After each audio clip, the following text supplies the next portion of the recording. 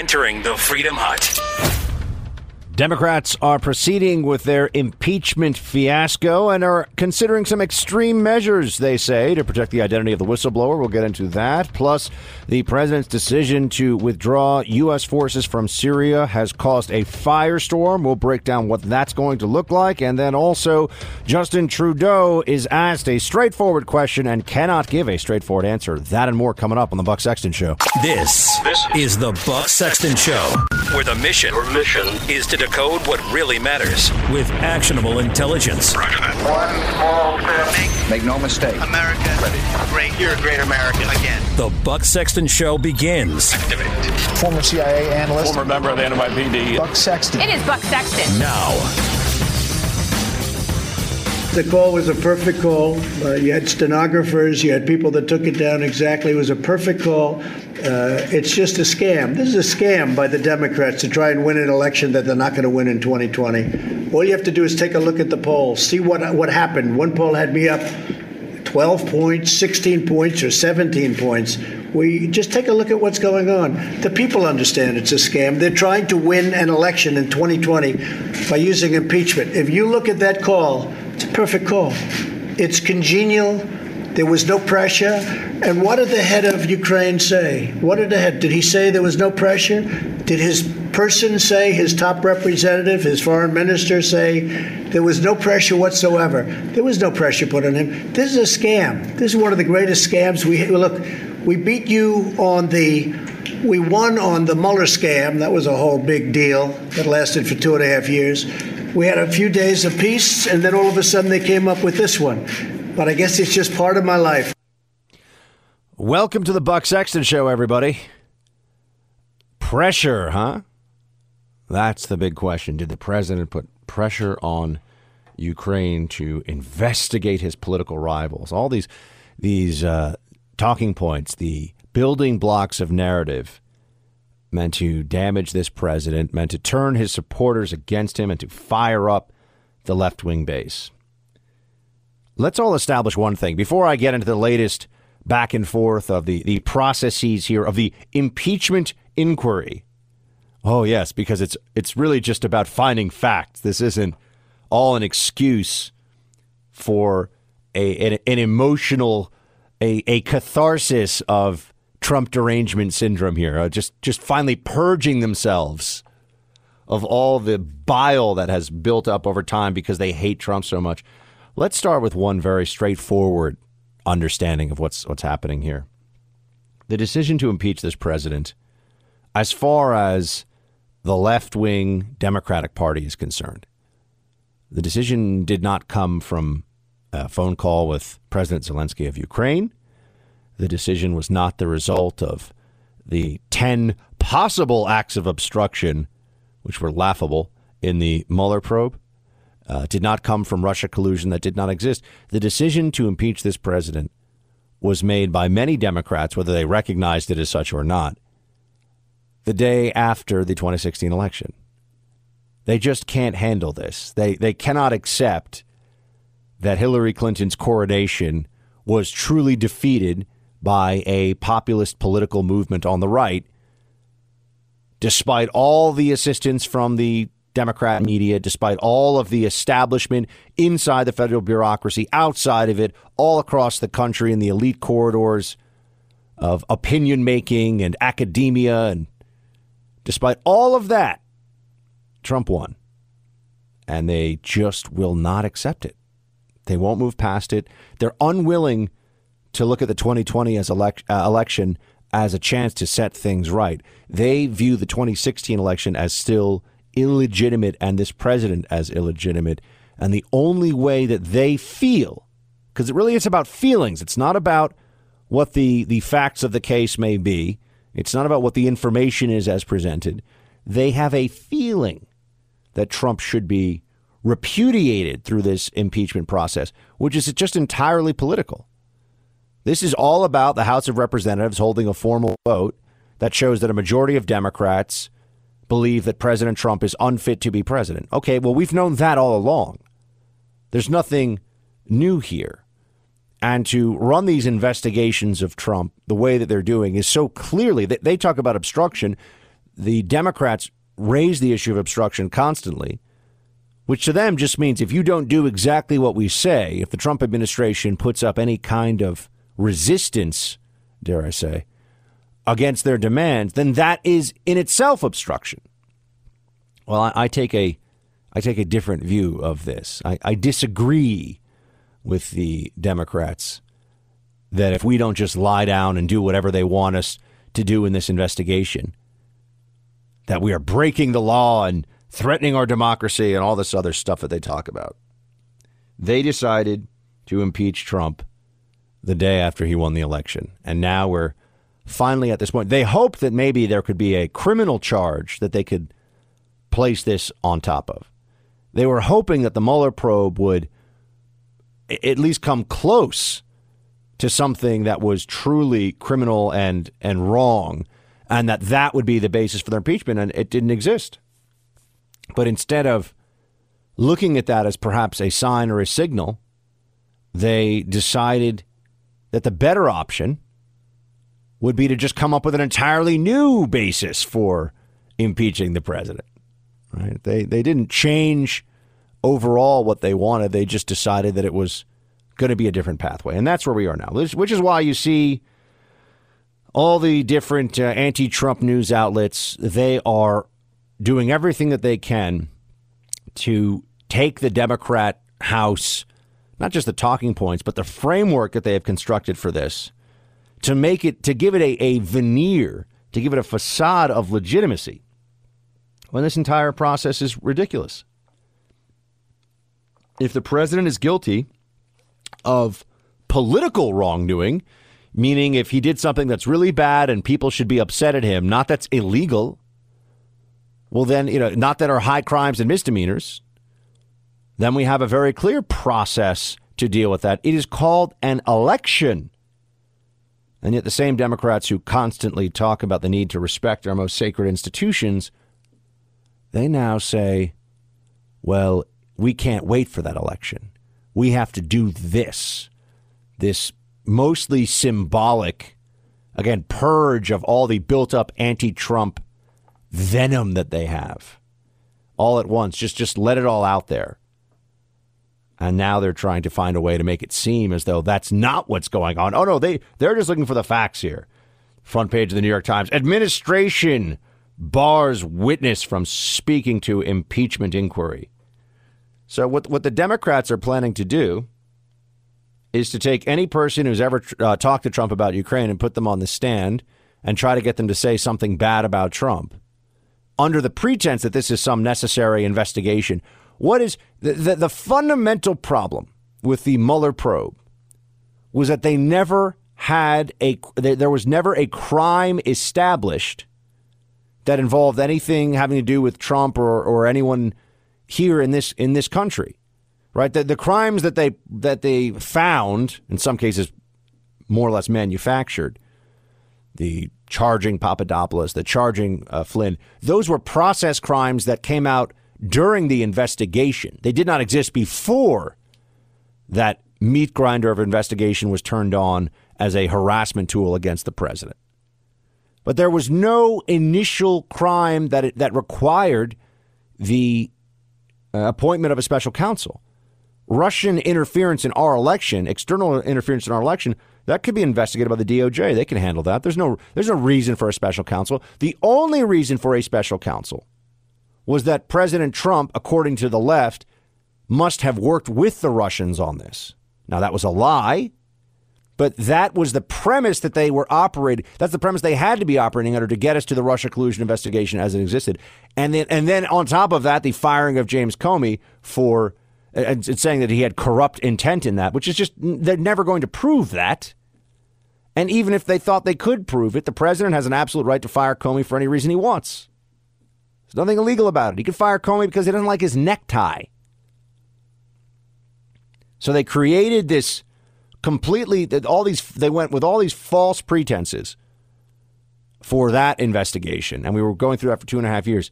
And now we're supposed to just willingly submit. The American people should sit back and say, yeah, let's just let the Democrats have their way here in this impeachment inquiry. I don't think so. Not on my watch and not on my time. But this is just it's all just the nastiest kind of politics, of personal destruction, of lying, of misleading the American people, all in an effort to destroy a president that, if what they said was true about him as a president, why would they be so worried about the 2020 election? You see, they're worried about 2020 because they think that they might lose. I know all the polls say right now, that people are ahead of Trump. The polls always said that everybody was ahead of Trump before. Democrats right now are having flashbacks. They're getting terrified. They wonder if Trump is hiding in their closet or waiting under their bed at night. They can't handle the prospect of 4 more years of this president. And so this impeachment inquiry, yes, it's very contrived and they've been working together on it, but it's a desperation move. A desperation move because if Trump hasn't already entirely psychologically broken the left and the political establishment and the media elite, 4 more years of him, they really just can't take it. They won't be able to handle it. And so it's in that environment that we now talk about witnesses and what was said and who said what and where's the whistleblower and the second whistleblower and this is all a distraction from the overall purpose of what's going on here, which is just find some way to damage the president politically so that he won't win the 2020 election. Everything else is noise. There's no laws that have been broken.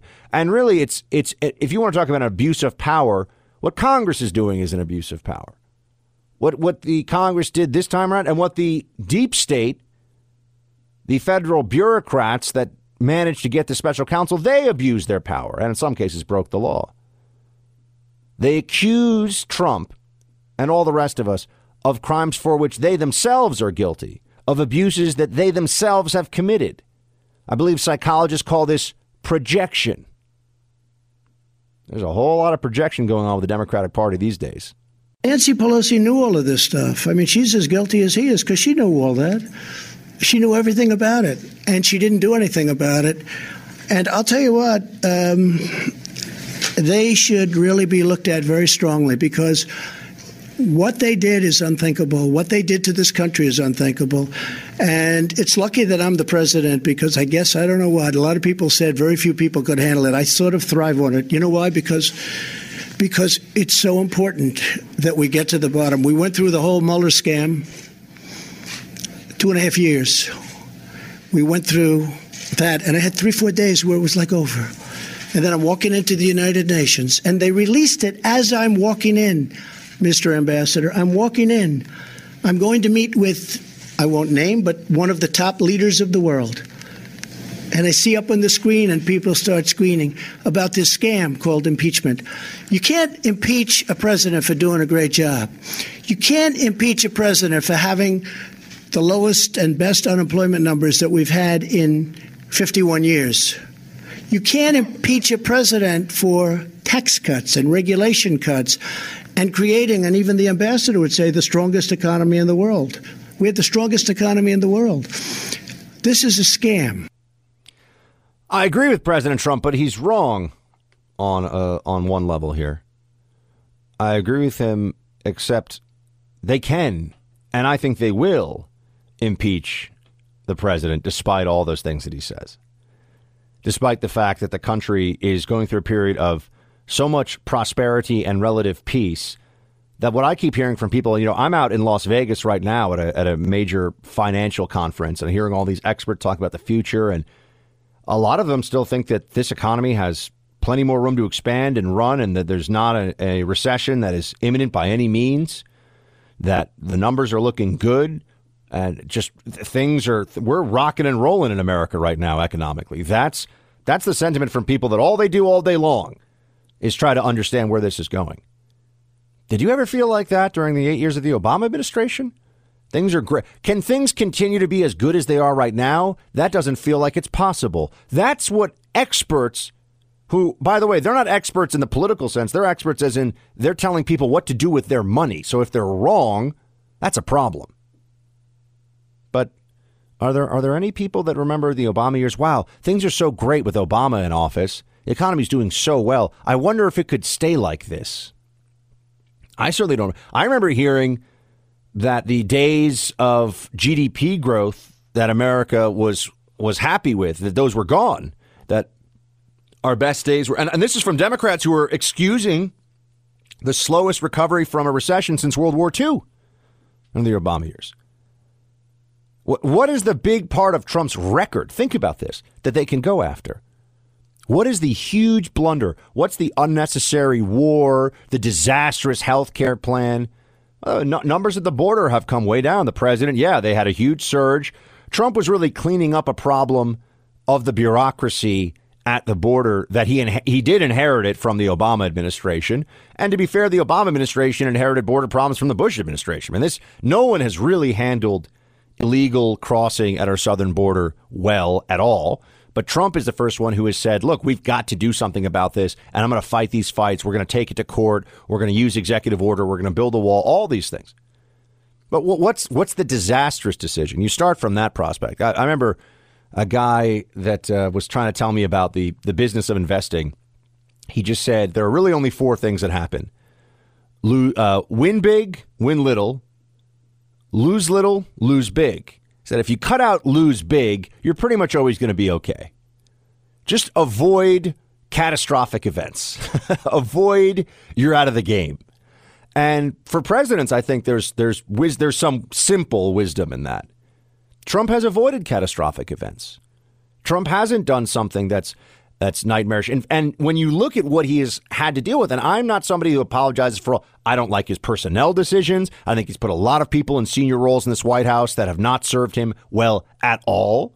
And there are still some left that do not serve him well. I mean, there's plenty of room. He's spending too much money. If you guys want to have a conversation, and I'm really open to it, if you want more of this, of where I think Trump should improve or where he hasn't met expectations, I'm well aware. Sometimes his tweets will seem a little counterproductive, but sometimes they seem pretty awesome. So that balances out a little bit. But overall, on the big issues, what's the Democrat line of attack? Vote for Elizabeth Warren. She'll destroy the economy, but you'll feel good about yourself. Vote for Bernie Sanders so you can have a piece of paper that says you have free health care, but you're going to wait forever. I asked a guy last night who's a British national who's out here in Las Vegas. I asked him last night, I said, so I'm just wondering, man, this guy's a very sophisticated, well-off individual, okay? Just travels all over the world, can do whatever he wants. And I said, look, well, tell me, you're Brit, born and raised in London. You're Brit. What do you think of the National Health Service? He said it's garbage, but it's free.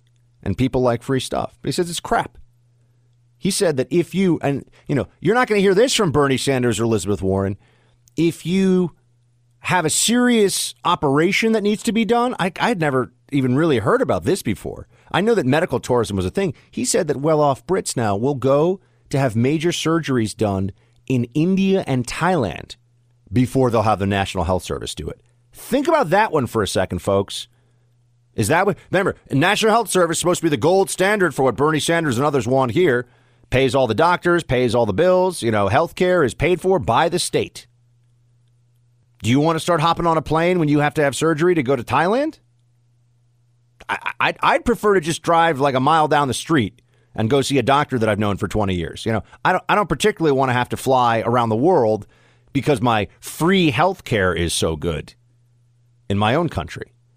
And this was, by the way, this guy, I don't think he likes, I get the sense he doesn't like Trump. He's not politically aligned with me at all. But he's like, yeah, the health care he said it's crap, but it's free. Well, true of a lot of things Democrats are offering up right now. But you see, this gets lost right now. This gets pushed aside. Instead, we're supposed to think that what exactly is the charge even against Trump? That he used pressure? The presidents use pressure on foreign counterparts all the time for all kinds of things. We have pressure points written into law that presidents can use. If a country, for example, won't take back its illegal aliens, we can cut off all visas. The president just says, all right, we're going to cut off all visas from your country. I want to get back into this, though. What is the crime the president's even supposed to be guilty of? The American people have the right to know if the president is acting in their interests, in the nation's interests, with an eye towards our national security and not in his narrow personal political interests. They have a right to know. Indeed, the American people have a need to know. And through this impeachment inquiry, we are determined to find the answers. That sounds like Adam Schiff, who is the shadiest fellow now in the Congress. I think there's very little question about that. Guy has no ethics. I would not buy a used toaster from this guy. Never mind a used car. I would not buy anything from him if that was his chosen line of work. He's incredibly unseemly in the way that he presents facts and information, disingenuous and dishonest.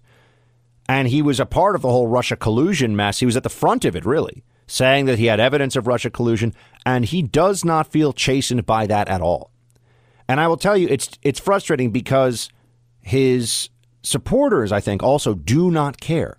They fundamentally do not care that he was wrong about that because it was all a destroy Trump effort. So you don't get mad at somebody when they try to destroy Trump like Schiff did if you're a left-wing loon. You're just disappointed it didn't work, and then you're happy when he tries it again. That's why these Democrats, Pelosi and Schiff, there's no check on them for good faith. There's nothing to stop them from continuing to act in this way. So Schiff is saying we need to find out if Trump is working. Yeah, this is all political decision making that has to be adjudicated by the American people in an election. That's what needs to go down here. All this other stuff is ridiculous. It's ridiculous. But I want to go back to this fundamental point because this gets so lost as, Ambassador Sondland right now. Here, this is what the big story. State Department directs Gordon Sondland not to appear for House testimony. He's the U.S. ambassador to the EU. And they were trying to, what they're hoping to do here is just get someone to break and either say that Trump is a bad guy on Ukraine for one reason or another, or just say something that they can then twist and pretend is confirmation of all of their allegations against this president. That is what they are hoping for. But I want to step back for a moment from the process here, which is really getting crazy. I mean, now you've got Democrats saying that they are considering extreme measures to protect the identity of the first government whistleblower. They might even interview the person behind a curtain and obscure his or her voice, as though this person is the most sensitive government asset in our entire intelligence arsenal. Oh my gosh, not the whistleblower. What are we going to do if people find out his or her, they find out their identity? This is ridiculous. And it's just showing you how much pure partisan malice is at the heart of all of this. The Democrats pretend to be using the process as is, but then they give no respect whatsoever to their Republican colleagues in the House, and they act like there will be leaks of this person's identity. So they have to even obscure the identity of the first whistleblower from other members of the House. The House Permanent Select Committee on Intelligence, HPSCI, handles highly classified information on a regular basis. Now, some of it tends to leak, usually stuff that is politically damaging for this president, for example. For Republican presidents, that's what leaks, not against Democrats.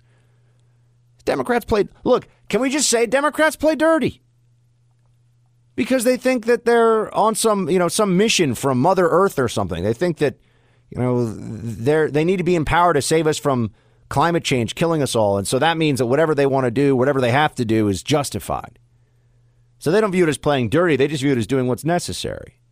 And then in another act of projection, the Democrat left thinks that, Republicans are the ones who don't play by any rules. They say that Trump is a fascist. The Trump administration has gotten blocked so many times by a single left-wing activist federal judge.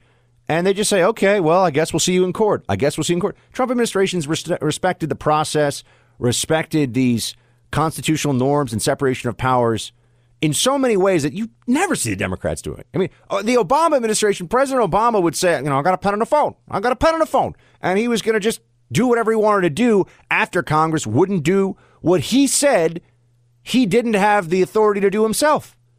And the press would just say, Obama, but he's amazing. I mean, he's basically God, so we'll let him do whatever he wants. And they make up these lies. They make up these stories about that everything Trump does is unprecedented, that Trump doesn't respect the rule of law. No, he's not doing things that are unprecedented. They've dropped off that a little bit because so many journalists look so stupid All you have to do is a quick Google search. You'll find other presidents have done this. Other presidents have declared national emergencies. You go through this and oh my gosh, all the hysteria really adds up to nothing other than just Democrats venting their rage, which is something they seem to need to do. But what is and this is where I will say I break from even some conservatives that I respect very much and whose opinions I like to hear on these matters. What is, in all honesty, the crime that they think President Trump, the crime or misdemeanor, high crimes or misdemeanors that the President Trump committed? What is the conduct that they think is impeachable?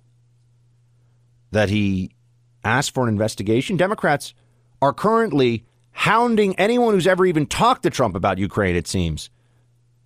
Bringing one person after another. So they can investigate anyone they want, as much as they want, as long as they want.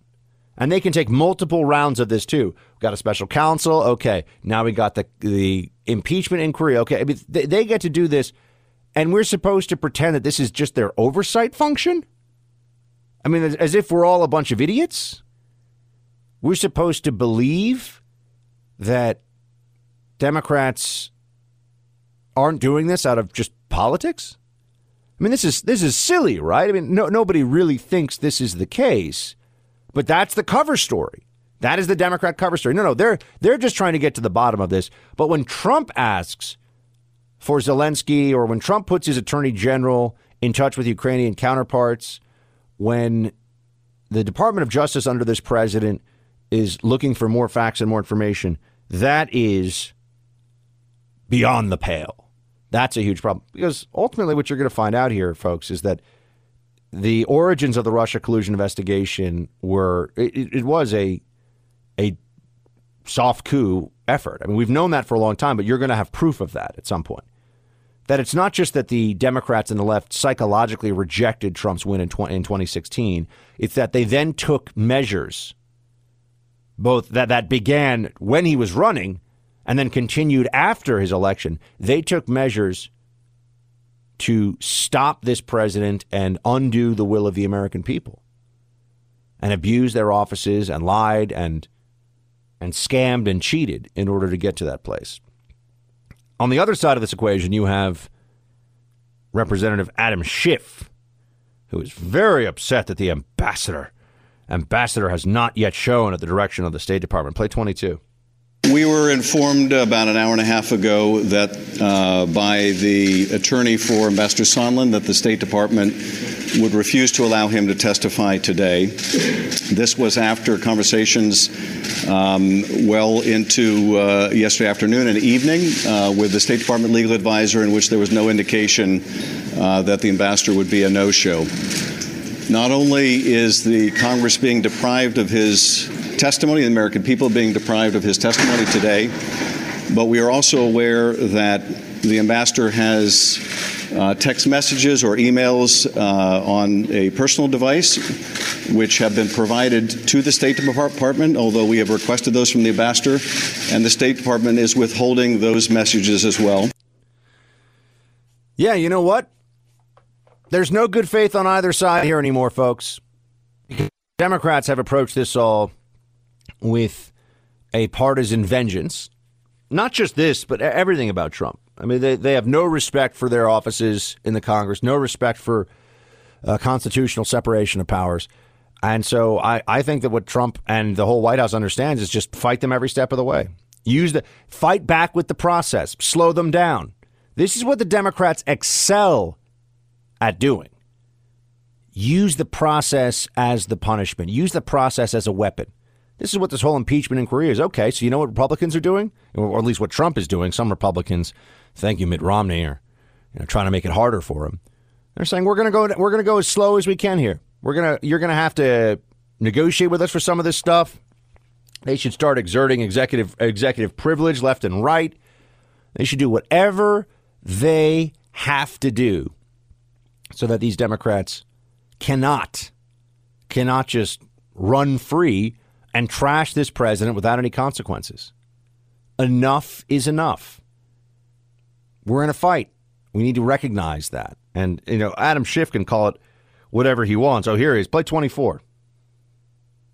The failure to produce this witness, the failure to produce these documents, we consider yet additional strong evidence of obstruction of the constitutional functions of Congress, a co-equal branch of government. But, the Democrats haven't subpoenaed Ambassador Sondland yet. So they're just asking right now. So you know what the White House is saying? Nope. Not going to do it. Sorry. So now they can subpoena them. Okay, fine. But you see, Congress is already, because they've done this all over the place. They've been using the process as a weapon against Trump all along. They are already enmeshed in litigation over former White House officials and whether they can testify. And guess what? Some of that in the courts might take months, might even take a year and a half. Oh, too bad, Democrats. See you in court. This is what they forget. The same Democrats who will say, well, one federal judge with a universal injunction can tell Trump that he can't set up the Remain in Mexico program, or he can't do anything as the executive of the federal government because some federal judge says so, based on some bizarre, phony interpretation of federal statute. Well, guess what? We have a process, too. The White House is just going to say, nope, not going to do it. Nope, not going to go. Sorry. See you in court. That's the right approach. And Republicans, and I'm seeing some say, well, Trump needs to respect that. No. No, this process is not being done in good faith, so we get to use the process, too. It's like if someone sues you, well, countersue. Sue them back. If they're being unfair, if they're being unreasonable, or just get taken advantage of. I mean, this, again, reminds me of the separation between the ideologically pure conservatives and the wartime conservatives. People say, well, this is the long-term implications of the president fighting in this way might not make von Mises and Friedrich Hayek and the founding fathers happy. And OK, that's great. That's something, you keep that at your think tank luncheon. This president is under assault from all sides, and he's just saying, all right, I'm going to use the powers that my administration has to not allow this assault to continue unobstructed. Obstruct the assault. I say, yeah, go for it. The president understands what's at stake, and he knows how the other side's willing to fight. Based on the unfair and partisan process that Mr. Schiff has been running, when you think about what the Democrats are trying to do, impeach the president of the United States 13 months prior to an election based on an anonymous whistleblower with no firsthand knowledge who has a bias against the president. And the guy running the process, Chairman Schiff, didn't even tell us that he had met with the whistleblower prior to the whistleblower filing the complaint. Adam Schiff didn't tell us the way he treated Ambassador Sondland last week in this, Ambassador Volker in this interview last week. That treatment is the reason why the administration and the State Department said we're not going to subject Ambassador Sondland to the same treatment. Yeah, because last week, you know what they did? They misrepresented what Ambassador Volker said, which is that there was no quid pro quo and he was far more favorable to Trump than the initial news report suggested. And they were doing all this in secret. We're not idiots. We know why they're doing it in secret, because Democrats want to control the story. They want to control the narrative. So they release the information they want, and then everything else gets left on the cutting room floor, and maybe Republicans will get it out, or maybe somebody in media on the right will be honest about what's happening, or will find that information, but it's unlikely. So we cannot let the bureaucrat mindset of the left just be this asset that we don't know how to counter. We do know how to counter. Don't comply. Make them take you to court. I had a friend who once told me that I was asking about some real estate stuff, and he said, look, the major real estate holders in places like New York City, you go through a process with them, and then eventually, if things just get too contentious, they just put you in the blank off pile, meaning that now it just goes to court. They're not, now they don't want to negotiate, they don't want to talk. See you in court. That's it. If you're not going to be fair-minded about it. And now some of them obviously abuse this, too, because they have deep pockets, and if they're dealing with a tenant dispute or something. But once you go into that pile, then it just turns into, all right, now the process. Now we both get to deal with this irritation. But that's really the ultimate sanction that some of these landlords in particular will have. Is they'll say, all right, well, now we go into the process. And that's what's going on here with Republicans and Democrats, or with the White House, I should say, and the Democrats. All right, now this is just, we're going to do everything we can to not comply because we understand what they're trying to do here. So you got House Democrats are, as I mentioned before, trying to keep the whistleblower's identity from Republicans, not just from the public, from Republicans, because they're worried that a loyalist to President Trump might tell the public the whistleblower's identity. Look, if this whistleblower were not, John Brennan's best buddy, pretty much, or somebody who's a devotee of Clapper and Brennan and Comey, if this weren't someone who they would immediately be on the defensive trying to claim that this person wasn't an anti-Trump hack, it would have already come forward. This person, I'm sure, would want the Blasey Ford treatment, Time magazine cover, books, speeches, all that stuff, become a hero of the resistance. And really, there's some degree of cowardice that's obvious. I mean, this is a political decision. This is a political move to come out against the president. If you really think that he's threatening the health of the republic, you're not willing to take the risk of standing up and having your voice heard and facing the accused in this case, who is the president and his supporters. People take much bigger risks on behalf of the government every day. I say the whistleblower is a coward. Myself and 6 other members of the freshman class in Congress, all former military or former CIA, wrote a joint op-ed and came out in support of an impeachment inquiry. And I wanted you to know from me,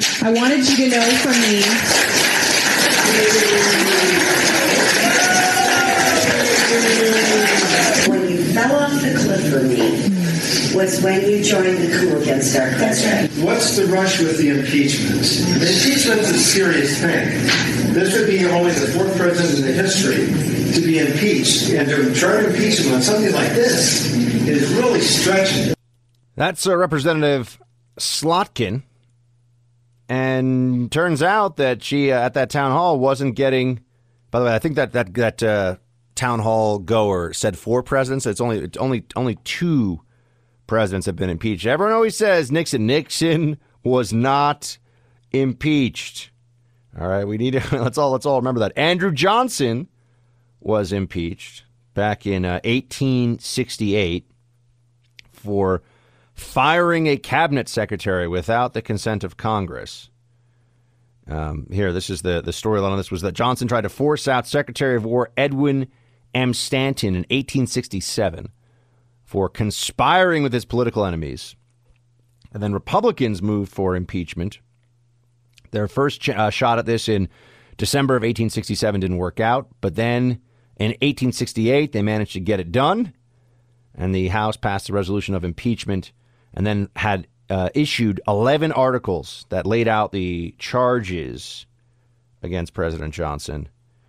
And they said that Johnson had violated the recently passed Tenure of Service Act in the Stanton affair. That's the Secretary of War, Edwin Stanton. The Senate came close but did not convict him. Each time fell short of the 2/3 majority to remove him from office. So no president has ever been impeached and removed. Nixon resigned.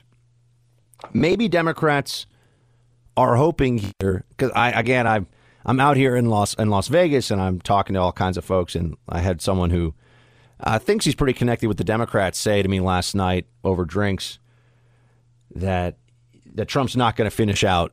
He's not even going to make it to 2020. He's going to resign. And I do believe that this is something that is a rumor that gets out there for a bunch of reasons. One is that it's something that Democrats just like to hear. They like the possibility, the prospect of the president just throwing in the towel. That would make them very, very happy, not just because he wouldn't be president, which, of course, would be a huge thing for them, but also it would show that they finally broke him, that he just couldn't handle it anymore.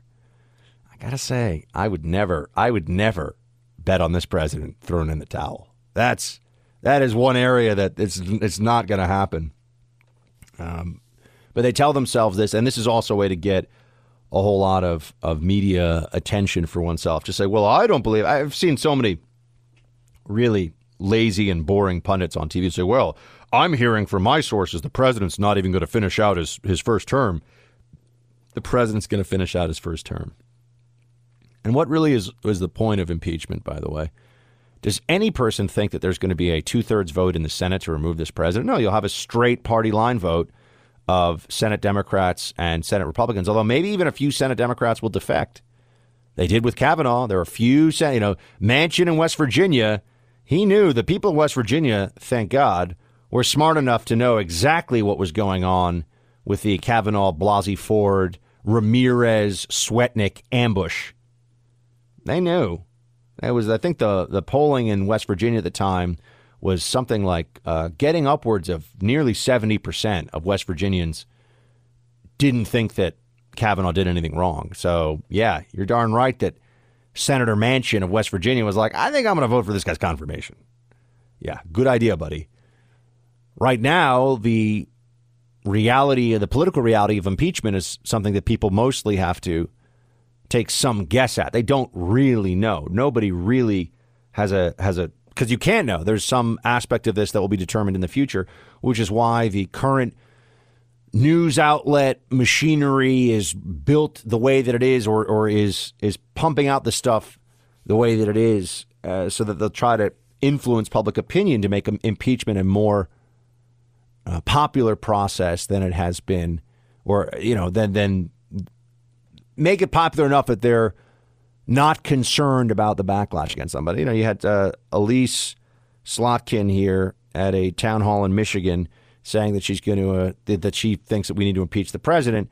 And some people at the town hall, now probably Republicans, I don't know, who knows.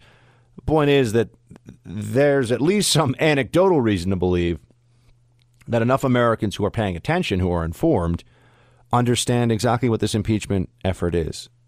It's not about new information coming to light. It's not about, the president, he's done all these terrible things that we've just discovered just in time for an impeachment to get done right before the 2020 election. No, it's clear to people that the only crime the president's really guilty of is winning the 2016 election. And that's a crime that he will never be forgiven for by the Democrats. They will never let this go. And they will also not accept that going into the 2020 election, that the first 4 years of Trump's presidency were a true presidency. Now, you know that I'm fond of Occam's razor. What is more likely?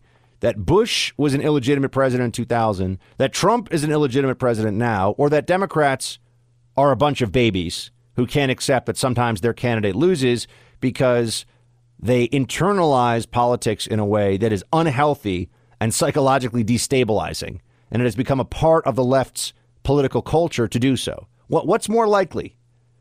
Republicans always cheat, or Democrats are crybabies? I think we know the answer. This is not a joke. Trump has never said he was joking. Plus, he's tweeted this in reference to a China request, quote, as lawyers and others have stated, as president, I have an obligation to look into possible or probable corruption. So, Rick, since Trump himself isn't using this as a defense, why are Republicans? Because Republicans are living in a climate that they've lived in for several years now of absolute fear of Donald Trump. They fear him more than losing their honor. They fear them more than losing their integrity. They fear a tweet from Donald Trump more than the most dangerous, poisonous snake. There is a sense of terror that they don't want to cross him. They'll look for any excuse, no matter how risible and how silly, to use to try to defend him. And he's just joking. He's pranking the media. It's a very, very thin reed to cling to, and I think it's one that they will regret doing in a few days because, of course, these things always reveal themselves that, he did ask it. It was serious. He wasn't joking. These things never work out the way the spin looks at first for the Republican Party. That's a very good encapsulation, I think, of what Trump derangement syndrome, one of its primary claims, which is that everyone is so afraid of Trump, and that's why they won't turn on him. Because that's a more comfortable narrative for Democrats to believe in, that the president is just terrifying to all other Republicans. And that's why we haven't all just said, oh, yeah, let's go back to the glory days of Mitt Romney as our standard bearer. Hi, I'm Mitt Romney. Like I'm in Delaware. Kind of worked. Mitt Romney just goes to show you Republicans will turn on the leader of the party. This never happens with Democrats. I'm just noting this. You never have Democrat members of Congress who really turn on leadership, whether it's Pelosi or Obama or, Hillary. They are all in lockstep with whoever the standard bearer is for the party because they want power first and foremost. That was Rick Wilson on CNN there. And look, Rick is as anti-Trump as anybody who has ever claimed to be. I don't know if he's one of these people who switched parties now. There are some never-Trumpers who have switched parties. He's as anti-Trump as anybody I've ever heard anywhere. But I also think that this is a very simplistic way of thinking about Trump supporters. And it's a very wrong way of thinking about Trump supporters because I look at what he's doing and I say it's not that I'm terrified or that the people that I know who really support this president are terrified of his displeasure. I like the things that he's doing. The moment that the conversation turns from Trump's personality and his tweets and what he may or may not have said to somebody at some point about something, when it's what is he doing as president, he's on very solid, very strong ground. And he compares quite favorably with his predecessor on policy and on decision making, his predecessor being Barack Obama, who, look, I think Barack Obama had an incredibly limited understanding of economics and markets. And I think he was at some level also hostile to free markets and capitalism. Social justice is a more important goal than freedom, free markets, and the capitalist system. I think that Obama did believe that. And he was moving the country toward socialism without being willing to say that that was his goal. But, spread the wealth around, share the wealth, all these sentiments that you would hear the former president say. What I see now with President Trump is somebody who has an instinctual and hands-on grasp of exactly what it means to be trying to promote opportunity, prosperity, and growth, wealth. That's really what we mean. We want to live in a society where everyone has so much material abundance that you don't have to think about those basic needs. I mean, that's really the goal. But the only way to get there is not to have the government engage in massive central planning. The only way to get there is not to have bureaucrats administering this enormous welfare state. It's through the accumulation of wealth and technological progress and overall prosperity, where, human problems day in and day out, food, clothing, shelter, medicine, these things are easily solvable and people can deal with them on their own in ways that they never really have to think about it again. You think about you wake up and what you deal with right now, what your day-to-day struggles and challenges may be versus what they would have been even 150, 200 years ago. Quite different, right? We are still, and it's very hard to think in these terms because we can't really accept it. It's hard for people to accept that we are living in the safest, most prosperous, most wondrous period of human history right now as I am speaking to you. And America in particular is at a high point of power and wealth and there you look at all these things and there's no appreciation for it from the anti-Trump left. And I'll be honest with you, I think there's not that much appreciation for it from a lot of people across the country, including some who are not just Republicans, but are generally supportive of Trump. I mean, I focus on what does this president want to do that will make our lives better, not whether or not he is stylistically palatable to Democrats. So, for example, when he talks about the U.S.-Mexico-Canada agreement, the USMCA, which we do need a cooler USMCA, or, USMCA is not a great acronym and it's not a great name for an agreement. But this is an important thing that the president has taken on as a major policy initiative that you barely ever hear about. But I'm glad you listened to the show because at least you'll hear about it sometimes here. 17. This deal is remarkable in that it will ensure that Americans have a level playing field in trading cutting-edge products and service such as videos, music, ebooks, and software. These comprehensive provisions meet the gold standard of digital trade rules that was set in the landmark USMCA. And again, we hope that's going to get voted on. We hope that Nancy Pelosi gets it voted on because everyone wants it, and she'll have to make her own decision. Let her make her own decision. But I can tell you the American public is tired of do nothing. And we are doing a lot, and the Democrats are doing nothing. Thriving commerce between the United States and Japan is essential to advancing opportunity and prosperity for our people. The United States and Japan are the world's largest and third largest economies. Making progress despite the fact that Democrats aren't just engaged in obstruction, but they're on a seek and destroy mission against this president. And, you know, for the media also, you have to remember, a lot of this is very personal. A lot of this is about the individuals who are overpaid babies in the media, who are highly replaceable, but think that they're really important and unique. They're an amazing voice that we really need to hear from.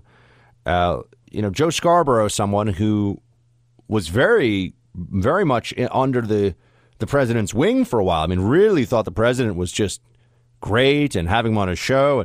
Then they had a personal falling out, and now we're supposed to think that, I mean, if Scarborough had any integrity, he would probably just say, I need to recuse myself from discussions of the president, at least on a personal level.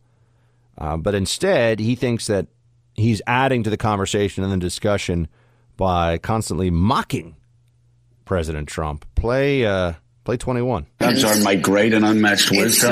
He has the great and unmatched wisdom of Chief Wiggum on The Simpsons. I'm just worried about the people who still stand up for him. Do not see that we've got a president who works for Well, the thing is, Mika, many Republicans don't see great and unmatched wisdom in the Syria decision. They see more Krusty the Clown or Chief Wiggum. And actually, they are voicing their complaints. I'm pretty sure that Mika there said that the president works for Putin, which is a thing to say that is so stupid that I'm surprised that even Mika would say it. But I'm pretty sure that is what she said. The president works for Putin. And a shockingly unfair, lacking in evidence, and just absurd claim. But this is what, if you're going on MSNBC, you have to tell that audience what they want to hear. And what they want is a steady stream of Trump is the worst. He's awful. He's a disgrace. He's disgusting. He's a traitor. A traitor. Democrats have really said this about this president. And then they also get very, very smug and sanctimonious on Trump's decision in Syria, which I talked to you about yesterday, and I have some more thoughts on that today, which we'll get into in a moment. But I wanted to start by saying this. Many of the loudest voices you hear on the Trump-Syria decision, many of those voices are pretending to care a whole lot about the Kurds and about our national honor and what will this mean for us going forward with other allies and all this stuff. Okay, there are many people that are saying that who really just view this as an opportunity to bash Trump. They don't care about what's going on with the Kurds in Syria. They just see this as a moment when there can be another point of attack against this presidency. And they don't stop and think, well, hold on a second. What if Trump is in fact making, just as an American, as a human being, what if he is making a decision that he believes is the best one because ultimately it will protect and save American lives? I want to explore that with you a little bit because I think there are very few people who are seeing the Syria equation the way that they should right now. And I think it's very easy. Look, I don't think that the way that Trump has done this is necessary, is the way that it should have been done. The suddenness of it, although I do have an explanation, I think, for that. Let me get into more of this in just a moment. Well, we've been in Syria for a long time, and it was supposed to be a very short hit, and a hit on ISIS, but it didn't work out that way. They never left, and they've been there for many, many years. And we were down to very few soldiers in Syria. We had 50 in the region that you're talking about, 50 soldiers. And they've been already moved out. But we'll see what happens with respect to a lot of different things. We've told Turkey. I spoke with President Erdogan of Turkey, and I said, got to treat him good. You got to take care of ISIS. Don't forget, we defeated this group largely, defeated ISIS, 100% of the caliphate, 100%. And we wanted to do 100%. I was going to do this 9 months ago, and we were not at 100%, but we were pretty close. Of course, the anti-Trump voices out there are seizing on Trump's decision to pull U.S. forces out of northern Syria and allow for the Turkish military to effectively take control. And they've already started bombing some areas in northern Syria that are held by our Kurdish allies. Here's the basic version of events that you get from people who hate the president. So let's start with that, okay? That President Trump is feckless, doesn't care about anything, that he makes decisions off the cuff, on a whim, hasn't thought about this at all, didn't consult with allies, is betraying our Kurdish allies on the ground. He watches too much cable news and doesn't read enough briefing books, and he doesn't care about the military or anything else. He only cares about himself. I mean, that's basically what you're hearing from everybody that really bashes Trump on this. There's the more nuanced point of view, or the more fair-minded approach to this, which is still very critical, and that's that the president is leaving allies high and dry, but he's not doing it out of spite. He's doing it because he thinks that this is the right thing to do, and he's consulted with people at the highest level of the. Here you go. Actually, the president claiming, he told people that he's had these discussions at the highest level. Play 15. I consulted with everybody. I always consult with everybody. If you remember, about 8 months ago, I talked about doing this, and we kept 2,000 people there and then slowly brought them out. But once we captured ISIS, I don't want to stay there for the next 40 years. Not going to do anything. The end game is going to be the same. I have great respect for all of the people that you named, and they have their opinion, and a lot of people do. And I could also name many more than you just named of people that totally are supportive. You see the names coming out. People are extremely thrilled because they say it's time to bring our people back home. We're not a police force. They're policing the area. We're not a police force. The UK was very thrilled at this decision. As you know, they're over there. They have soldiers over there also, and others. But many people agree with it very strongly, and I understand both sides of it. I fully understand both sides of it. But I campaigned on the fact that I was going to bring our soldiers home and bring them home as rapidly as possible. We, all together, we defeated and took over 100% of the ISIS caliphate. Everybody said that was going to be an impossible thing to do. I did it, and I did it quickly because we have a great military now. When I took over our military, we didn't have ammunition.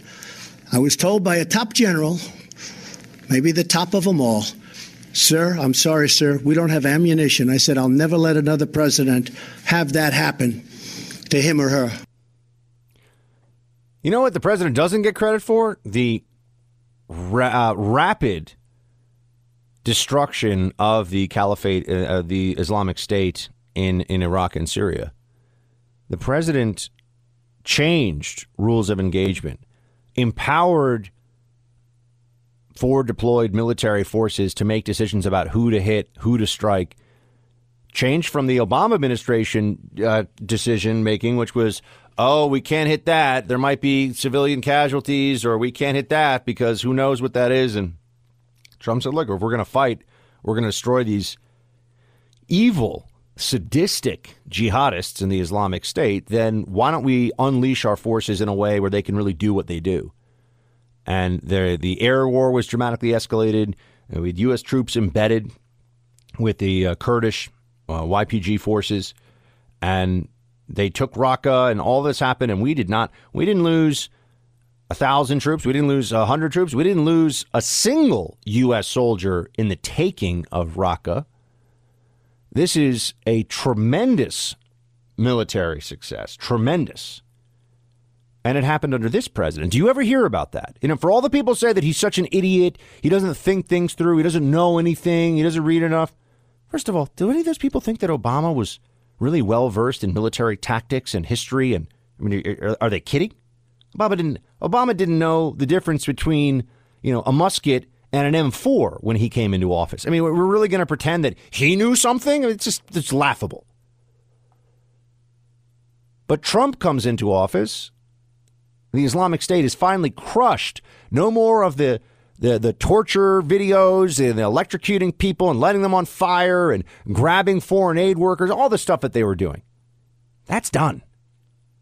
Does Trump get any credit for any of that? No. I mean, he's the commander in chief. He made decisions that mattered.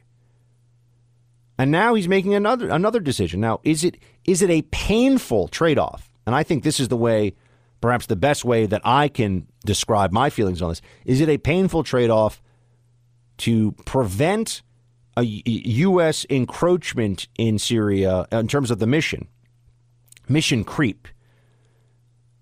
In order to prevent that, we must not create a long-term commitment and presence to the Kurds of northern Syria. I think the answer there is, well, that's what Trump is willing to do. Does it mean that some of our Kurdish allies are going to be in a more difficult position than they would have otherwise? It does. It does. But I have to ask you this. If I told you that the real choice here was whether we would be willing to not only continue our presence there, but what happens if the Turks launch a strike and they hit a facility and there are some Americans who are killed? Or what happens if we tell the Turks, hey, don't hit this area, those are our guys, and we have soldiers on the ground, and they do it anyway? What are we really willing to do? What are the costs we're willing to bear in order to continue? Remember, the Islamic State was a threat to the Kurds. The Islamic State was trying to eliminate and eradicate the Kurds in Syria. So it's not like they just did us a favor out of the kindness of their hearts. We were allies against a common enemy. Now, they were valiant and they did their part, and we do owe them. But how much do we owe them? How long? Now, I think a lot of you are saying, well, Buck, I think we owe them more than we're giving them right now. And that's fair to me. That's a fair criticism. The fact that you have the Turks already launching some airstrikes and going after some Kurdish positions right away is an indicator of, I think, what is to come. And we should, I mean, if it were me, I would tell the Turks, look, and if I'm President Trump, I mean, this is how I would handle it, I guess, is what I'm saying. I would tell the Turks, you better not take major offensive action against our allies. If we find out that you're taking out or detaining and executing or any of it to Kurds that fought with us that have not come after Turkish soldiers, or maybe we have a conversation whether Turkey really should be in NATO. I mean, I would go big on this issue, because I think the Turks also need to be put in the, they need to be put back in the corner a little bit here. They've been really unhelpful in a number of ways as an ally for a long time. They essentially opened up their border to Islamic State fighters to cross from Turkey into Syria for a long time. And the Turks, the resistance that they want to use against Assad in Syria are basically Al-Qaeda. So the Turkish military, while on the one hand they're saying, oh, the Kurds are terrorists, they'll work with terrorists all day. They don't care. Just they'll work with the terrorists that they like more. They'll work with people that are willing to engage in transnational jihadist terrorism as long as they're helpful and they're proxies on the ground in Syria. So that's another component of this. But this is a tough call. What we don't want, what we do, and what the president says he promised people he would avoid, is the continuation of what has been the standard operating procedure for the U.S. and the Middle East for quite some time now, which is basically we see a problem, we get involved, and then we just never. The problem is not really possible for us to fix, but we refuse to accept that this is not really our problem anymore. We don't want to have 50 soldiers, 500 soldiers, 5,000 soldiers in Syria. Syria is a fractured country. It doesn't really even exist anymore as a country. The Assad regime is still in charge of the major population centers. There's still ISIS elements running around. There's Al-Qaeda elements running around. Iranians are there. Russians are there. I mean, Syria is a mess. we really want to have a military stake in this proxy battle where we have our troops in harm's way? Just remember that we tried under the Reagan administration. We were part of a multinational coalition to try and help stop or at least limit the fighting in Beirut, stabilize things in Beirut. And that's how we ended up with the bombing of the Marine barracks and losing hundreds of Marines and sailors in one day. That could happen again. You know, we are not being in Syria is not the same thing as being in Okinawa or in Seoul, South Korea. Being in Syria means that there is always a threat level. And I think that the American people, maybe I'm wrong on this, but I really believe we're tired of fighting other people's battles for them. ISIS was our battle. Stabilizing Syria is not. Because it's not going to happen. And it also detracts from, there's only so much decision making that our government's capable of doing at any one time. There's only so many projects that they can really take on and try to handle. But to pretend that this is a simplistic conversation, which is what you're seeing, because to pretend it's simple, it's binary, smart or dumb, doing what Trump is doing is just idiotic. That's just what people are saying because it's useful for bashing the president. And a perfect example of this is former National Security Advisor in the Obama administration, Susan Rice, was on the Colbert Show last night. Here's what she said, 26. Our present president has just announced a withdrawal of U.S. troops from Syria, allowing Turkey to come in and really have their way with the Kurds, who they label a terrorist organization. What does this mean to stability in that region? Stephen, I woke up this morning to hear that news, and as I do, it seems like 6 days a week, I just put my head in my hands. This is bat crazy. Now, keep in mind that Susan Rice is the one who said that a video upset people, and that's what led to Benghazi. Right. That complex terrorist attack on multiple U.S. facilities where they brought in heavy weapons and long-range mortars.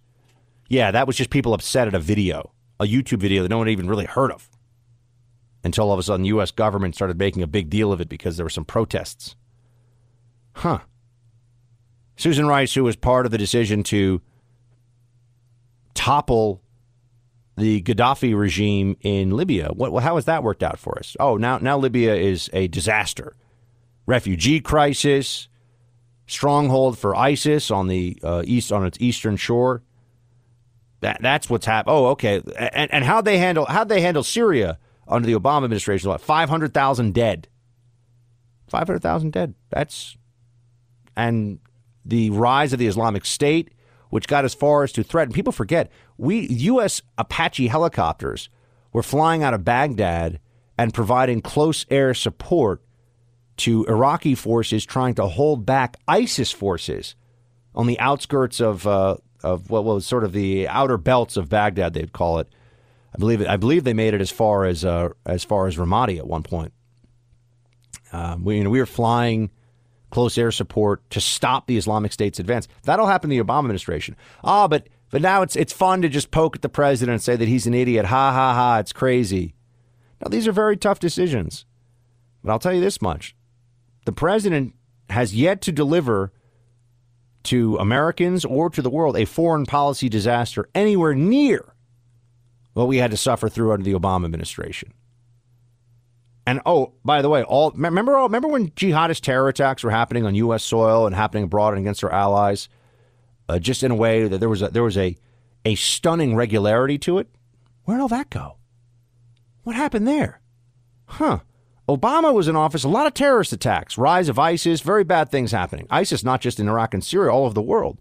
Trump's in office. Where are all those big jihadist terror attacks? Huh. Isn't that interesting? Isn't that noteworthy? We just want to see a humane solution. Did you tell Xi Jinping in any way that you would be quiet about the Hong Kong protests during the course of these negotiations? No, I didn't, but I do say that we are negotiating. If anything happened bad, I think that would be a very bad thing for the negotiation. I think politically it would be very tough, maybe for us and maybe for some others and maybe for him. But no, I think that they have to do that in a peaceful manner. It's. I will say the first time I saw it, if you look a number of months ago, I saw 2 million people. I've never seen anything like it. We talk about crowd size. That was serious crowd size, right? The crowd size is much smaller now, so maybe that's saying something. See, this is where I have to say I understand that there's a difficult calculation now. We've moved to the foreign policy of U.S. and China and Hong Kong. I understand that the president really wants to get this trade deal. It'd be very good for the American people. It is hard to ignore the relative quiet from this president who, dubbed Kim Jong-un Rocket Man and threatened, I forget what his words were, but essentially annihilation against North Korea if they stepped out of line. That this president doesn't really care to have any strong words for Xi Jinping over the what seems like the very real possibility of a Tiananmen Square style crackdown on the protests. Now, they're already using violence against protesters in Hong Kong, but I mean a mass paramilitary incursion where there are people getting killed and we don't even really know, by the way, what the body count was in Tiananmen. The Chinese have tried to cover it up for a very long time. But, again, this is a tough call for Trump. And I don't think he's handled the way I would have at this point. But then again, Trump does some things that I wouldn't do that work out quite well. We'll have to see. Let's talk about some leftists for a few minutes, all right? Let's get into it. I do want to have some updates for you on the Democrat candidates. What's going on with Elizabeth Warren? There's some very interesting stuff that is happening out there right now on the campaign trail, and we'll get to it. But I have not yet forgotten about Monsieur Trudeau, who does not sound like this, but I want to make it sound like he does because something about him strikes me as a tiny bit French, a tiny bit left-wing, a tiny bit super liberal, super progressive. And Trudeau, as you know, has had a really bad couple of weeks here in politics. And I know he's Canadian, but remember, he's someone who in the early days was held up very favorably against Trump. He's so polished and worldly and smooth and progressive, and he's a self-described feminist, and I'm someone who does not like to mansplain. I understand I check my privilege. I don't like to sit here and be a cisgender male who does not understand that, all that stuff, right? He speaks, do not say mankind, say humankind. He speaks in a way that is meant to always appeal to the woke progressives, right? The social justice concerned left. And then we found out that this is a guy who has a bizarre, not an incident of blackface, a history of blackface. Multiple times, and really got after it. I mean, not just painting his face dark, but also his arms and his, just this whole thing was, and he did this at parties, and it was in horrible taste. And it was just so interesting that a guy who holds himself up in many ways as a model of liberalism, leftism, feminism, wokeness, he is the progressive beta male, par excellence. He's the guy who's the exemplar that a lot of other people point to. See, that's what we want guys to be more like Trudeau. Oh, okay. Interesting. Because then we found out that he had this blackface issue, and he did what you see so many leftists do, which is the excuse for the hypocrisy comes through their devotion to left-wing policy items. And this is a seductive thing for a lot of people. Think about this. If you are just someone who is willing to do what the left wants you to do, your sins can be, even your sins against wokeness, against leftism, can be washed away. Harvey Weinstein tried this with, I'm going to take on the NRA. It's like, no, you I think he hasn't been convicted yet, alleged sexual assaulting and groping and just domineering maniac, that's not going to cut it. You don't just get to say, well, I'm going to go after the NRA now. Trudeau pulled that. We talked about this a week or two ago, where he goes, yes, I don't want to talk about the incidents in the past. I want to talk about banning all assault rifles. Because Vox and HuffPost and these other very wimpy, left-wing, absurd, but unfortunately, culturally somewhat powerful institutions. There are people that read that stuff and don't think that it's total crap. Those places usually would say, okay, fine, he's doing what we want him to do. Therefore, we give him a pass. You can essentially buy a second chance from the left as long as you will pursue the policies that they want you to. That's the trade-off. That's the deal that they make. Well, Justin Trudeau was asked by a Canadian journalist. Maybe I'm making Trudeau sound too cool, actually.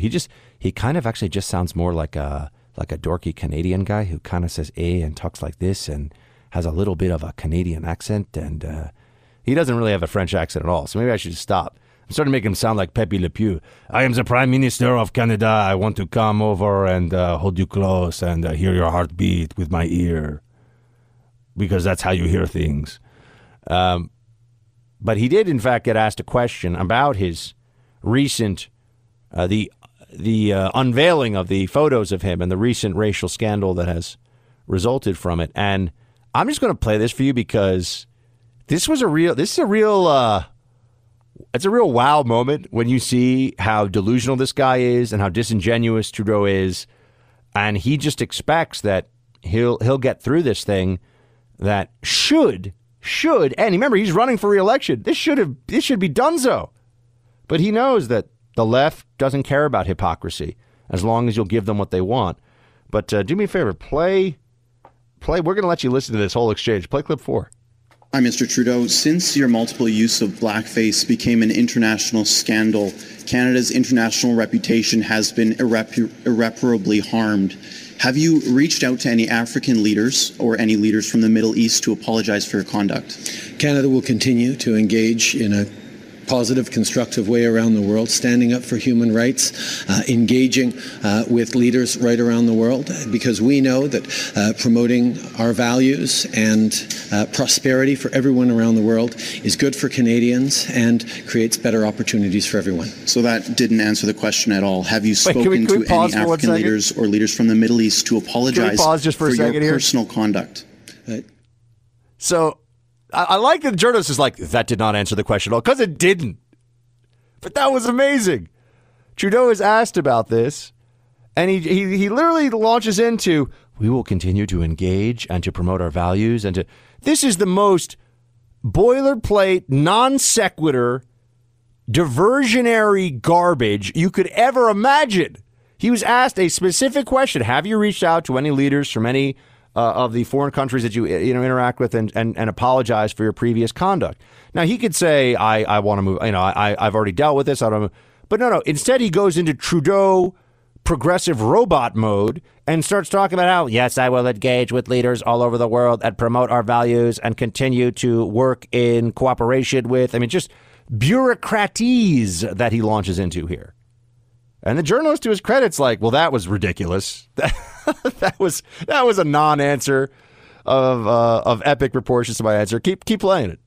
So that didn't answer the question at all. Have you spoken to any African leaders or leaders from the Middle East to apologize for your personal conduct? I have continued to engage with leaders around the world in a responsible way during an election campaign. My focus is...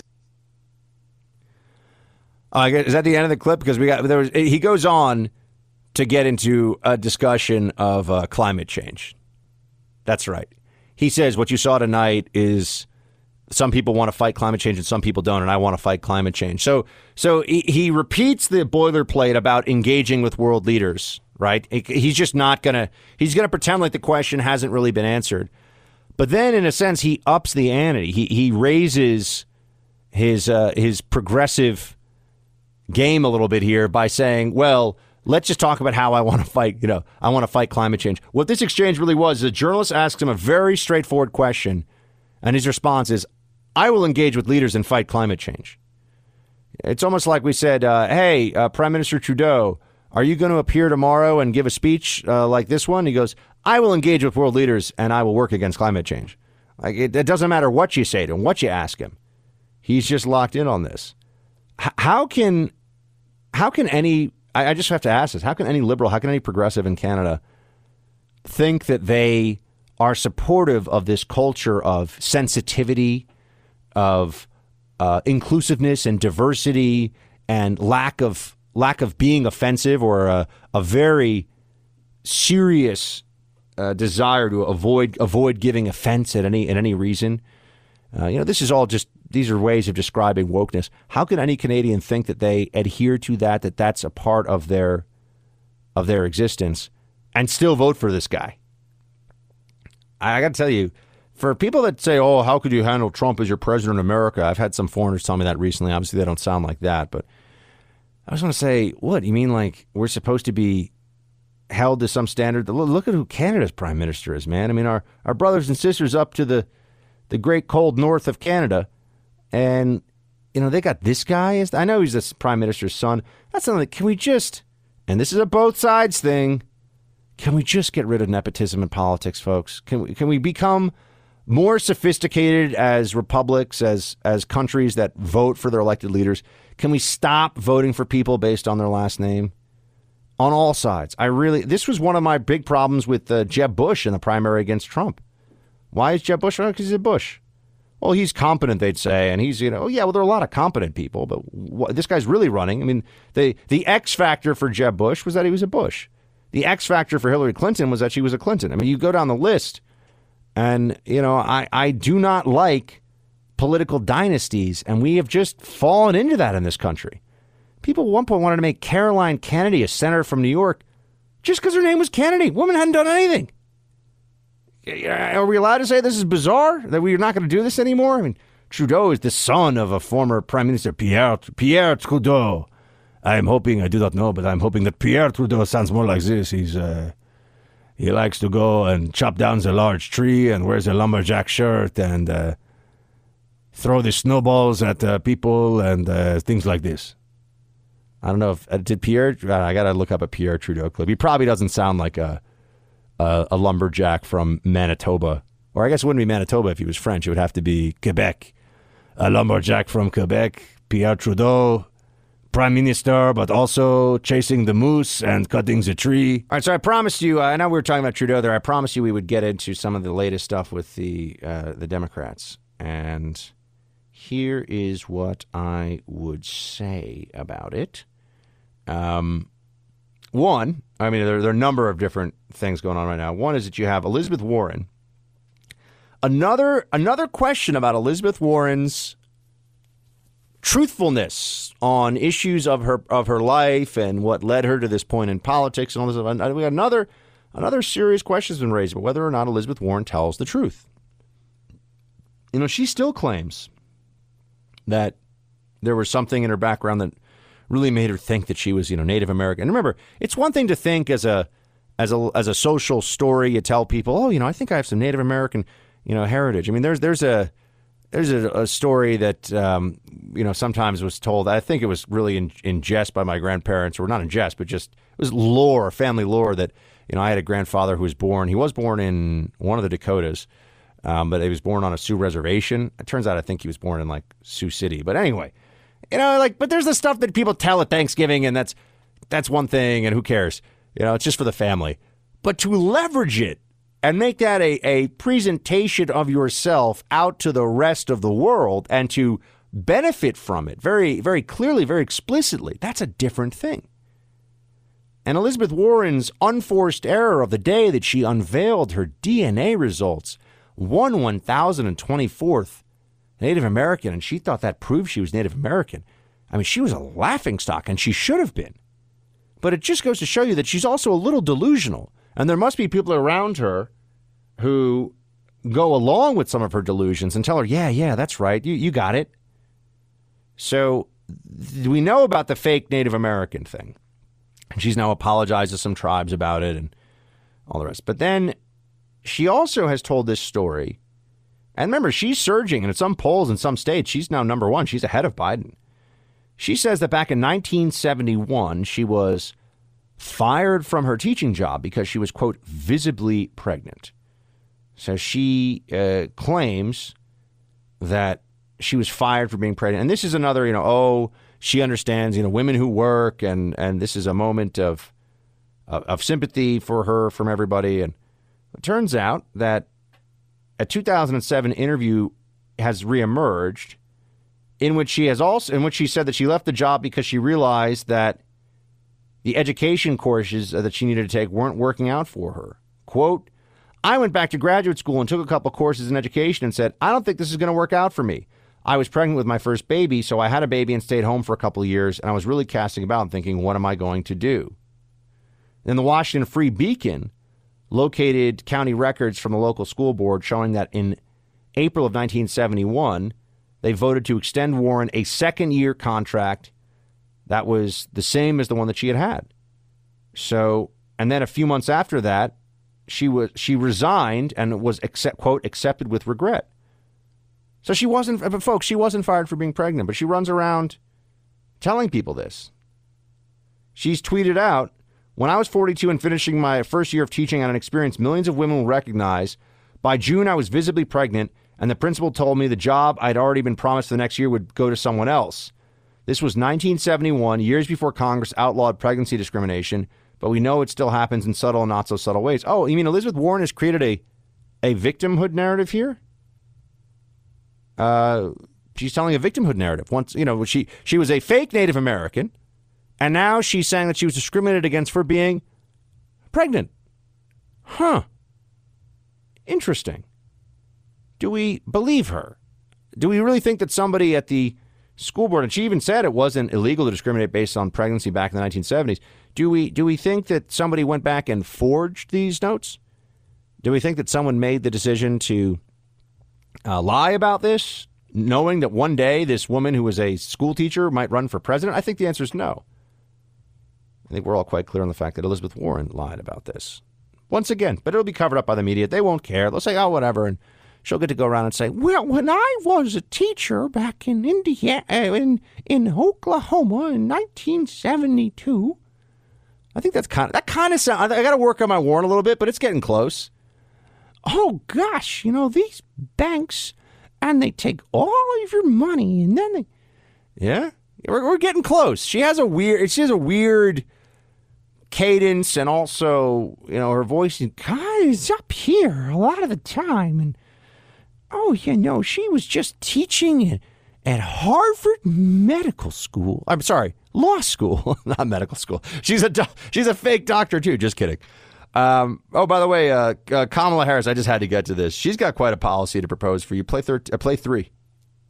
In 2020, justice is on the ballot, and it is everything from having a cook in the White House to justice being on the ballot when the average American family is a $400 unexpected expense away from complete upheaval. Justice is on the ballot when working families in America know that their natural desire to parent their children may be a function of how much money they make every month, and that should never be the case. So my plan, my children's plan, is about saying, look, this is a matter of justice. It's a matter of recognizing that on the issue of raising the children of America, it should not be that the people who make a lot of money get the support and those who are working hard every day are having to go back to work after 2 weeks after childbirth. That's crazy. I think there's a lot of agreement about that. I personally think it's insane to go back to work after 2 weeks when you've just had a child. Harris has proposed 6 months of paid family and medical leave, my friends. 6 months. I don't think I've been able to take off 6 days as a working adult in the last 7 or 8 years. I can't remember the last time I took more than a week off at one time. 6 months. So yeah, we just had Harris, Kamala Harris. I say her name properly, I believe. I believe it is Kamala, is what I have been told by people who know. That Senator Harris is proposing 6 months of paid family medical leave. Well, this is because they've also reached the point where they've reached the point in this whole process that they just have to start promising things. I mean, Harris is really, based on what you would have thought from the media, Harris has really dramatically underperformed. She has not gotten the job done. She's someone who if you had seen what the media was saying about her, let's say, a year ago even, you would have thought, oh, she's a top contender. She's a younger, female, Biden-esque Democrat and that she's acceptable to the establishment. But nope. Has not gotten the lift in the polls that you would have expected, you would have thought. So she's now proposing 6 months of family leave. I mean, even the Europeans would be like, 6 months of family leave? That sounds very expensive, no? Is my French Canadian the same as my Frenchman? Can neither confirm nor deny. Exact same thing, Buck. It is the exact same thing. Monsieur Mark, do you have a Frenchman that you want to share with this show? No, see, I know my weaknesses, so I'm not going to do them on the air. Oh, it's like that. I see how it is. So let's now get back to the 6-month family leave issue. This is what Democrats say when you have to think about what the implications would be for a business. I think of so many businesses off the top of my head that if someone just disappeared, what would the radio show that I'm doing be if I just disappeared for 6 months? It would be someone else's radio show is what it would be. It wouldn't be like, hey, he's just taking 6 months off. He'll be back. Come out the coast, have a few laughs. Nope. That's not going to fly. That's not going to work. So she's now saying she's going to mandate this. This is a desperation maneuver from somebody who really just wants to have some resonance with the Democrat base. She just needs something. It's like Beto running around being, I just want to get rid of all the guns, including squirt guns and water guns. Because when you shoot somebody with a super soaker, it's like they get wet and then they get super bummed. And then like that could lead to violence with real guns later on in life when that person's an adult who's like not good at the guitar. So yeah, I mean, Beto is trying to go with the guns thing. Kamala Harris is promising 6 months family leave. Bernie is promising free everything. I will say Bernie is apparently making a recovery, which is good to know. I'm glad that the senator is in good health. Here's the Bern talking about how he's doing. Play 6. Getting back to work a little bit right now, but mostly what I'm trying to do is I used to walk a good distance every day, and I got out of that habit. I'm trying to get back into it, so that's what I'm going to do right now. Glad the senator's in good health and he's making a recovery. It still is the case, though, that we have a problem. If he does become the Democrat nominee, he is too old and his health is too questionable for him to be the president. And that's not a mean thing to say. That's a real thing to say. Let's move on to something nice, though, shall we? Where we can all just be happy for a moment. And then we'll get into roll call. Ellen DeGeneres, one of the most successful and well-known TV personalities in the country. She was at a Dallas Cowboys football game. And while at the Dallas Cowboys football game, she took a video and showed that she was sitting next to former President George W. Bush. And I believe his wife was there as well. And she posted a little video. And people got very, very upset with her. Oh, my gosh. How could you sit next to someone as horrible, as terrible as former President Bush? And she had a nice little moment that I wanted to share with you where she, and I will say this, she seems like a nice enough person. I don't know, right? It's a TV personality. Who knows? But I've heard people say that she's really nice. I do not find her jokes funny. I just don't find her funny. I don't know. Maybe that's just me. It's a lot of like, ha, ha, ha. It's a lot of jokes that I want to go, ha, ha, ha. It's not very funny. That's my fake laugh. But she's been wildly successful. I mean, has made tremendous. She's probably just behind Oprah, I think, in terms of syndicated TV show that has an enormous reach and made a ton of money. But I give her credit here. I thought this was a nice moment. She was getting a lot of heat from her supporters and people who watch her for just being seen sitting next to President George W. Bush at a football game. And this was how she responded. Play 5. Here's the thing. I'm friends with George Bush. In fact, I'm friends with a lot of people who don't share the same beliefs that I have. We're all different, and I think that we've forgotten that that's okay, that we're all different.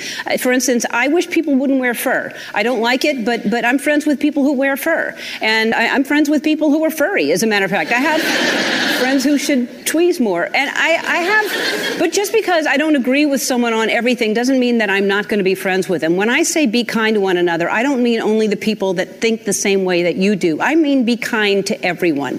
Doesn't matter. We often talk about the culture war on this show and on many other shows, and the warring cultures in this country, and wokeness and social justice warriors and cancel culture now, where if you say anything or do anything that people on the left disapprove of, if you offend any element of multiculturalism or diversity ideology, you are to not just be censured, you are to be fired, to be ruined, to be destroyed. You know what victory in the culture war would look like, as far as I'm concerned, at this point, or at least something approaching victory?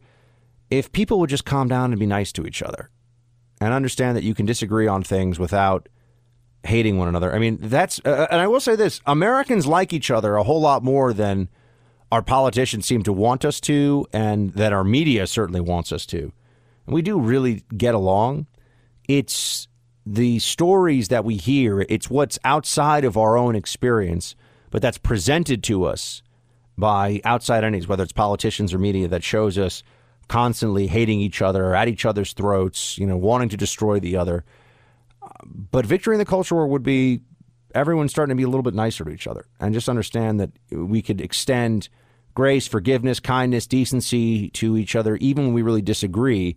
And that doesn't make you less committed to your beliefs. It doesn't make you less of a moral, ethical person because you're, turning a blind eye to someone else's failings. It just means that we would all be doing better. I think we'd all be better off if our approach to each other was rooted first and foremost in kindness, unless there's a reason for the absence of it. So I thought that what Ellen said was a nice moment, and I appreciated that she didn't do what so many would do in her situation, would say, "Oh, I didn't pick sitting next to him, and it just happened, and I really disapprove of his stance on this and that." And no, she said, and granted, she's also probably worth, I'm sure, close to $1 billion. So, it's not like she really has to worry about paying the bills, even if she did get canceled. But she wasn't going to get canceled. But she stood up to a little bit. I took a little bit of heat, a little bit of criticism there, and it's appreciated. So even when someone on the left does the right thing, we say it's the right thing. We don't just bash everything because somebody else or because somebody disagrees with us on something. Rock and roll, fellow patriots.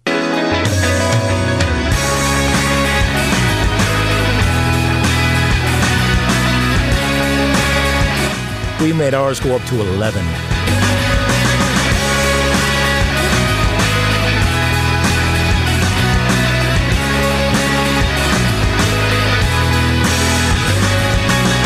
It's time for roll call. Let's get to the email box, my friends. Team Buck at iHeartMedia.com. We do, in fact, have our official... I know, I'm going to stop celebrating the fact we have an email address, but here we go. Guile writes, Buck. Oh, Guile's got a cool name. I do believe I got the solution for two of our current major problems. I've heard the Hong Kong protesters singing the U.S. national anthem and watched the Bernie praising socialist losers in this country take a knee during it. Doesn't take a rocket scientist to figure the rest of the equation out. Sayonara, lefties. Thanks for all you do. It's appreciated more than you can imagine. When I get new listeners for you, I call it passing the buck. Well, please do pass the buck. And tell all of your folks about it. I don't understand... I don't really understand what so the Hong Kong protesters sing the U.S. anthem, Bernie praising socialist losers, take a knee during it. I'm not, John, Mark, are you getting this? Are you something to do with football, maybe? I don't know. I'm not picking this up, so figuring it out. All right, here we go. James writes, Buck, are you determined to pay taxes you don't owe? I emailed you the website you can use to educate yourself. Read the 16th Amendment, blah, blah, blah. I'm giving you pearls here. Don't pay. Okay, yeah. Thanks, man. I'm going to try to stay out of federal prison, though, and pay the taxes that I think I'm supposed to pay based on what my accountant tells me. So Appreciate it, though, my man. Gina writes, hey, Buck and producer Mark, love your show today on Monday. I listen on the local iHeart station, 7 to 10 p.m. when I can't get to the earlier podcast.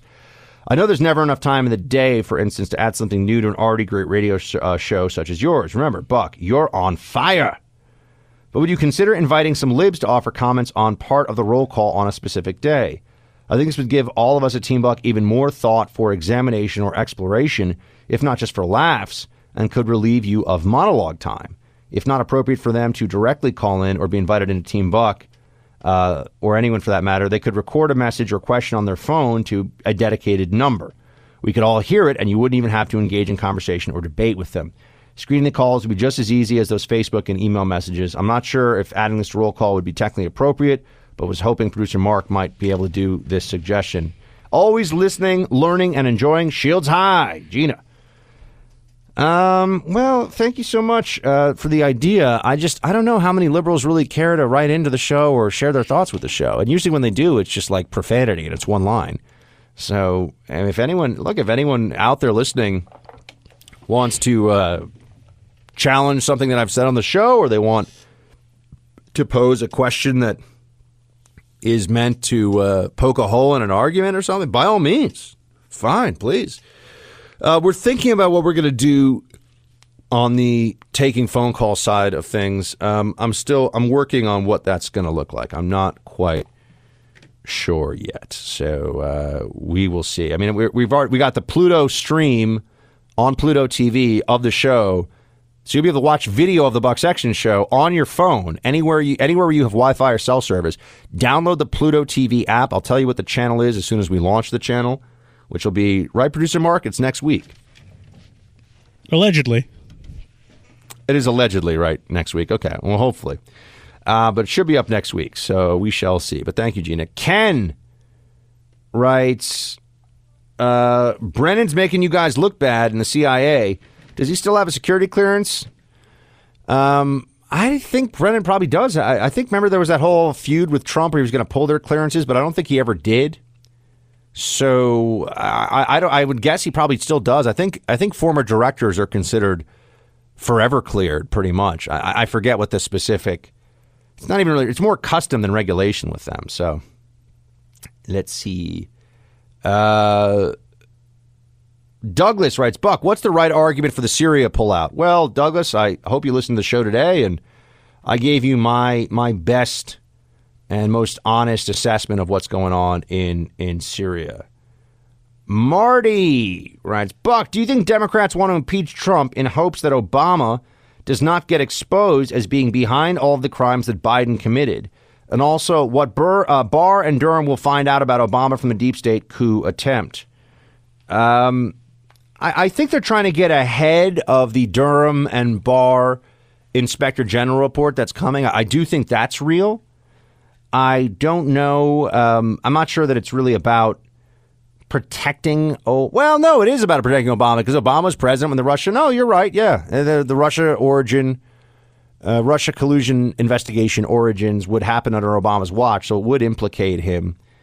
So, yeah, I think they're trying to get ahead of this. I think that their effort here is meant to undermine some of the stuff that they view as a threat to them going forward. So, yep, I think that's all. I think that's all real. Stephanie writes, hey, Buck, I'm catching up on your podcast. You mentioned the Optimus Prime voice briefly on Thursday's show. Did you know the same voice actor has been Optimus since the early animated show through all the connected series and the movies? I did not know that. You'll get to relive it all one day with a little Buckster. Regarding Mike Myers, look out for the live action The Cat in the Hat. He brings in all his voices. The movie is as strange and off-putting as you would expect. I know you're a busy man, but consider using your voice and knowledge to help educate our kids and tweens out there. Maybe a few 30-minute deep dives or even writing a book directed to impressionable minds out there. My kids hear bits of your show in the car and are taken by you. I noticed that Rush wrote a few chapter books on historical events, but I think you could do a much better job. We replay your old Halloween show from 2016, Dracula Vlad, every year. Oh, thank you so much. I'm glad you like that show. My 11-year-old son also let me know that there will be a new DuckTales show coming out that looks like it's going to be pretty decent, he says. I asked him if he had ever watched the old DuckTales. He answered like I knew nothing about life with a, well, yeah, of course.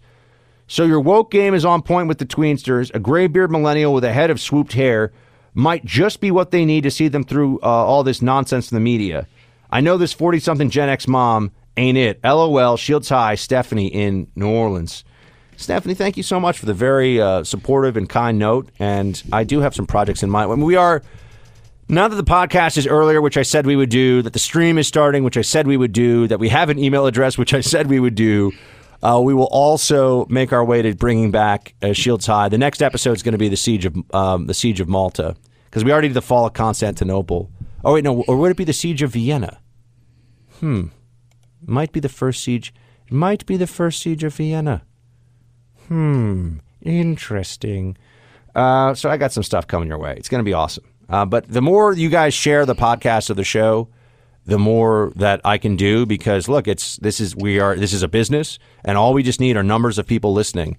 And so when you tell people, when you pass the buck, as some of you already say, you're doing me a huge favor. So and it really means a lot. So please, if everyone listening, if I would say this, if everyone listening to the podcast right now got one person to start listening to the podcast, we would go from being a top 100 podcast to probably a top 50 podcast in a matter of a week or two. So there you go. And hello, Buck. I've been listening to you for a couple of years now. You've become my favorite talk show host. I always get excited when I see you on Fox and tell whoever's watching with me, there's my guy. I love your impersonations, but please stay away from singing. I think I love bacon as much as you do. And there's more here. It's been an honor talking with you, Buck. I pray you can stay strong in this battle. I see great things in your future. Shields High, and thank you so much for the very kind note. Team, I'm going to have a guest host in tomorrow and Thursday because I got to do some stuff in Vegas, but I'll be talking to you Friday. Shields High.